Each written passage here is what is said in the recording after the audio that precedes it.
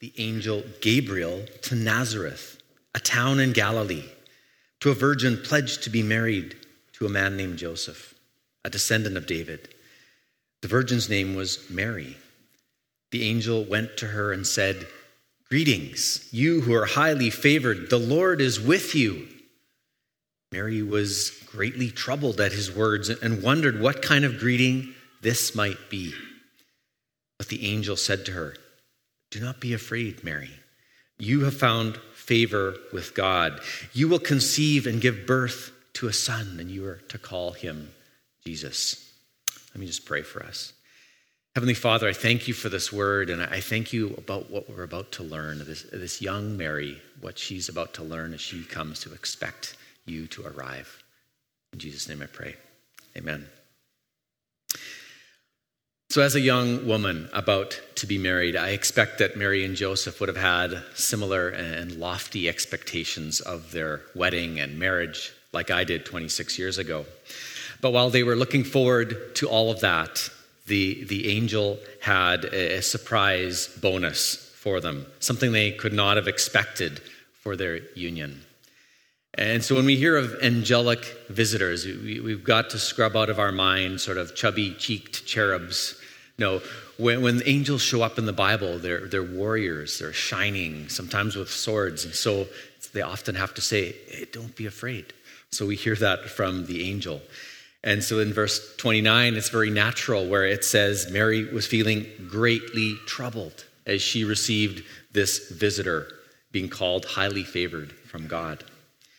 So Mary is so young.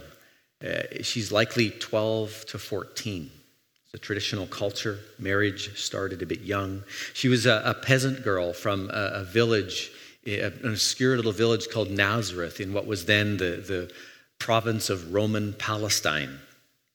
She lived far from any city, from the capital city of Jerusalem. So she would have had a very simple life of chores and daily routines.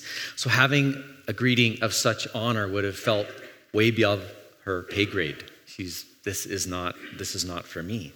And then added to that, this angel saying, "You will conceive a son and you will call him Jesus." Then in verse 32, it goes on to say this: "He will be great and will be called the Son of the Most High. The Lord God will give him the throne of his father David, and he will reign over Jacob's descendants forever. His kingdom will never end." So at this point, I imagine poor young Mary having her categories just exploded, because the child that Gabriel is talking about sounds a lot like the Jewish Messiah that her people were expecting, as predicted in this passage in Isaiah where it says, "Therefore the Lord himself will give you a sign. The virgin will conceive and give birth to a son and will call him Emmanuel." That's a lot to take in.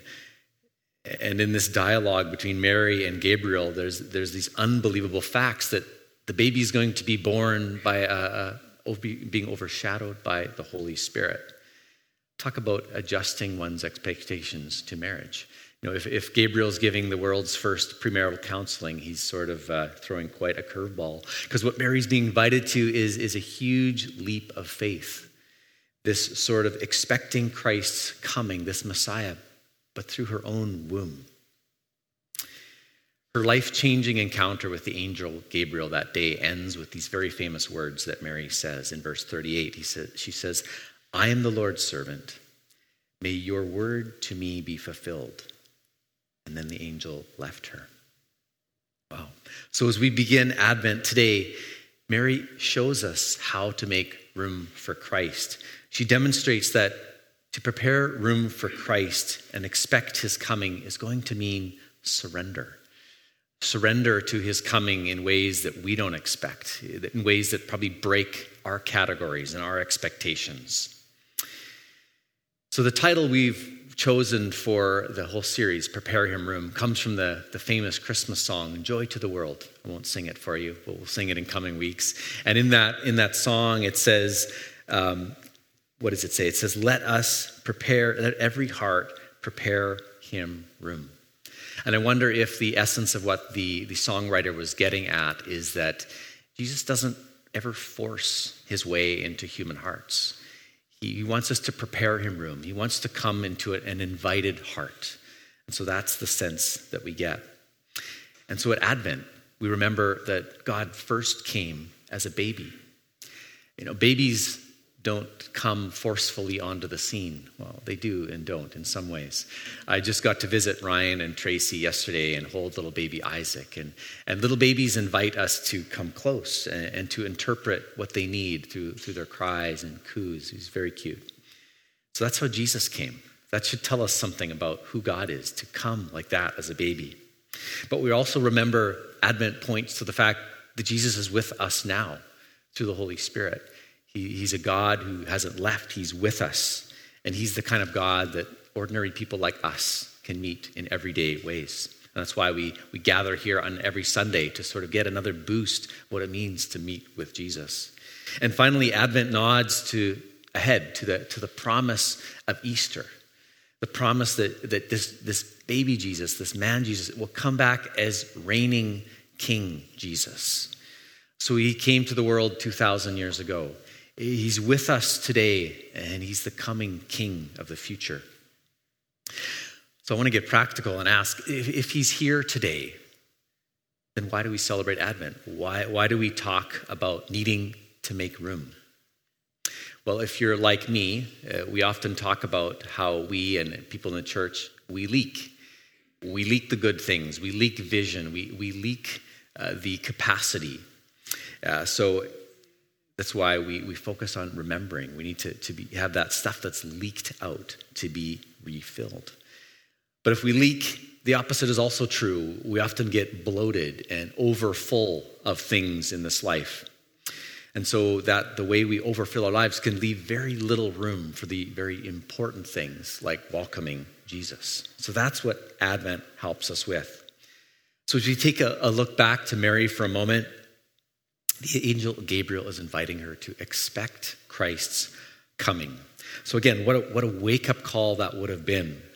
You see, because Mary and her Jewish people waiting for the Jewish Messiah was sort of old news. I mean, they read about it in the Old Testament. The final prophet, Malachi, before this time, it was 400 years. So imagine in our lives, it would have been the 1600s was the last time we heard good news about this God. Like, who remembers the 1600s? 400 years had passed. So they're people, they gather every week, waiting for the Messiah, waiting and waiting, but nothing, silence. And yet, meanwhile, Mary and her family lived in, like I said, Roman Palestine, this place under occupation where soldiers would have freely roamed the streets with pointy swords and telling people what to do. I don't know if you've ever visited parts of the world like this. When we lived in Zambia for 3 years, I remember these scenes. We'd cross the little border crossings into the small countries around, and you'd see the soldiers with their guns, and it felt tense. I remember it a couple times when I visited the Holy Land. We'd cross from Israel into the West Bank, and the many checkpoints. It's very, very tense, much less than it is now, but that you feel the tension even at the best of times. So Mary and her community, though they're waiting in tension. So what impresses me is the way they would have waited, and yet would have had nagging questions. So their questions might have something been like, where is our Messiah? Where is our hope? When will God fill these promises and restore our identity? So I wonder, as we gather in Advent, as you've come to this church today, you might be gathering with a sense of nagging questions. Excuse me. A little cough, taking a while to go away. So when we think of waiting, when we think of the nagging questions, it's one thing to wait for a red light or to wait in a doctor's office, but it's another thing to feel like maybe in life you're sort of in this waiting room. Maybe waiting for a spouse or a partner, or waiting to have kids if you dream to have kids, or once you have kids, waiting for them to launch and wondering, have we done what we need to do? Maybe you're waiting for a loved one to find their own faith in God. Maybe in your career, you need a breakthrough. Maybe in your mind, in your body, those places that are hard for others to see, you need a touch of God. So you might be here today feeling like you're literally waiting for a miracle. And so inward, if we're honest, we can say, come on, Jesus, I hear about you coming, but I need to feel more of your coming. This tension really sunk into me in the last 10 days or so. So a good friend of mine from my previous church, his name's Ernie, he called me up and he told me the tragic news that they lost their 21-year-old daughter in a tragic way. So Emily was a university student, someone with lots of life ahead. She was at UBC. And then they called back and asked me if I would conduct her funeral. So that's coming up on Thursday. So I find that their unspoken question is now becoming my question as I prepare and talk to you and then anticipate talking to them. Where can they find hope? So in this call to expect Christ's coming, how in Ernie and his family's case, how can Christ restore their hope? How can he meet their need in such a sad loss? And situations like death of a daughter, especially a family member, just really, if we're honest, pushes the boundaries of Christian hope, doesn't it? So we need that hope today. And so we want to get practical. What does preparing room for Christ look like? Because as I prepare words to speak to them on Thursday, I'm just really hoping to say things that will, by some miracle, Christ will come in and restore their hope on the many sad days they face. And I know many of you have faced things like this much more than I have, so you know the tension that takes as well. Holding on to expecting Christ, as we see in Mary's story, it's going to involve a call from God that often takes great faith, actually a lot of guts to hold on to. I want to read a quote I read this week. It's from an author called Lewis Smedes, and he apparently has written a lot to people about grief and sadness in life. So Lewis writes this: "Waiting is our destiny. As creatures who cannot by themselves bring about what they hope for, we wait in the darkness for a flame we cannot light. We wait in fear for a happy ending that we cannot write." So I think Mary and her people were likely doing that kind of waiting. She had, like I said, probably forgot they were even waiting for a Messiah. All they see is soldiers and oppression and occupation. She would have gotten on with life in front of her, with her chores, and now the happy news of getting married. And yet, as God does, God had more for Mary. He was coming to light a flame that she could not light, and to write a happy ending she could not write. And that's how God wants to come to us. So again, I ask you, what are you, if you're honest, what are you waiting for as we come into this season of Advent? Maybe you haven't brought that to mind consciously, but even as you're here and as you go from here, we want you to bring to mind that yearning. What are you waiting for? Because if you're like us, maybe globally, you're waiting for end of war. We want to see a permanent ceasefire in Gaza and Israel. We want to see that in Ukraine and all the rest of the places touched by war. Locally, we and our families and many around us are touched by the economic strains of this downturn. So maybe that's touching you and your family. And maybe personally, again, this maybe things that no one else can see, but you know. You need to know there's hope. But I want to share with you, hope is coming. Hope is on its way. You're not alone in facing all that tension. And yet we have to acknowledge the struggle. We can't just sort of look forward to some future hope. We have to acknowledge that Jesus is with us now. C.S. Lewis says it this way, and you might relate to this quote. He says his life was described by this quote. He calls it the inconsolable longing in the heart, for we know not what. So if you've ever woken up like that, just like, I don't know, I just can't put my finger on it, but my heart longs, then you're in good company in the human family. So we want to, again, ask, how does the Christ who came and is with us now and will come, how does he meet that hope? So I want to give you a bit of an early Christmas present here. A little bit of a nudge towards something which I'm calling dual memory, the dual memory of Christians. So there's something I want to show you, and then I'm going to talk about it. So a little gift for you here.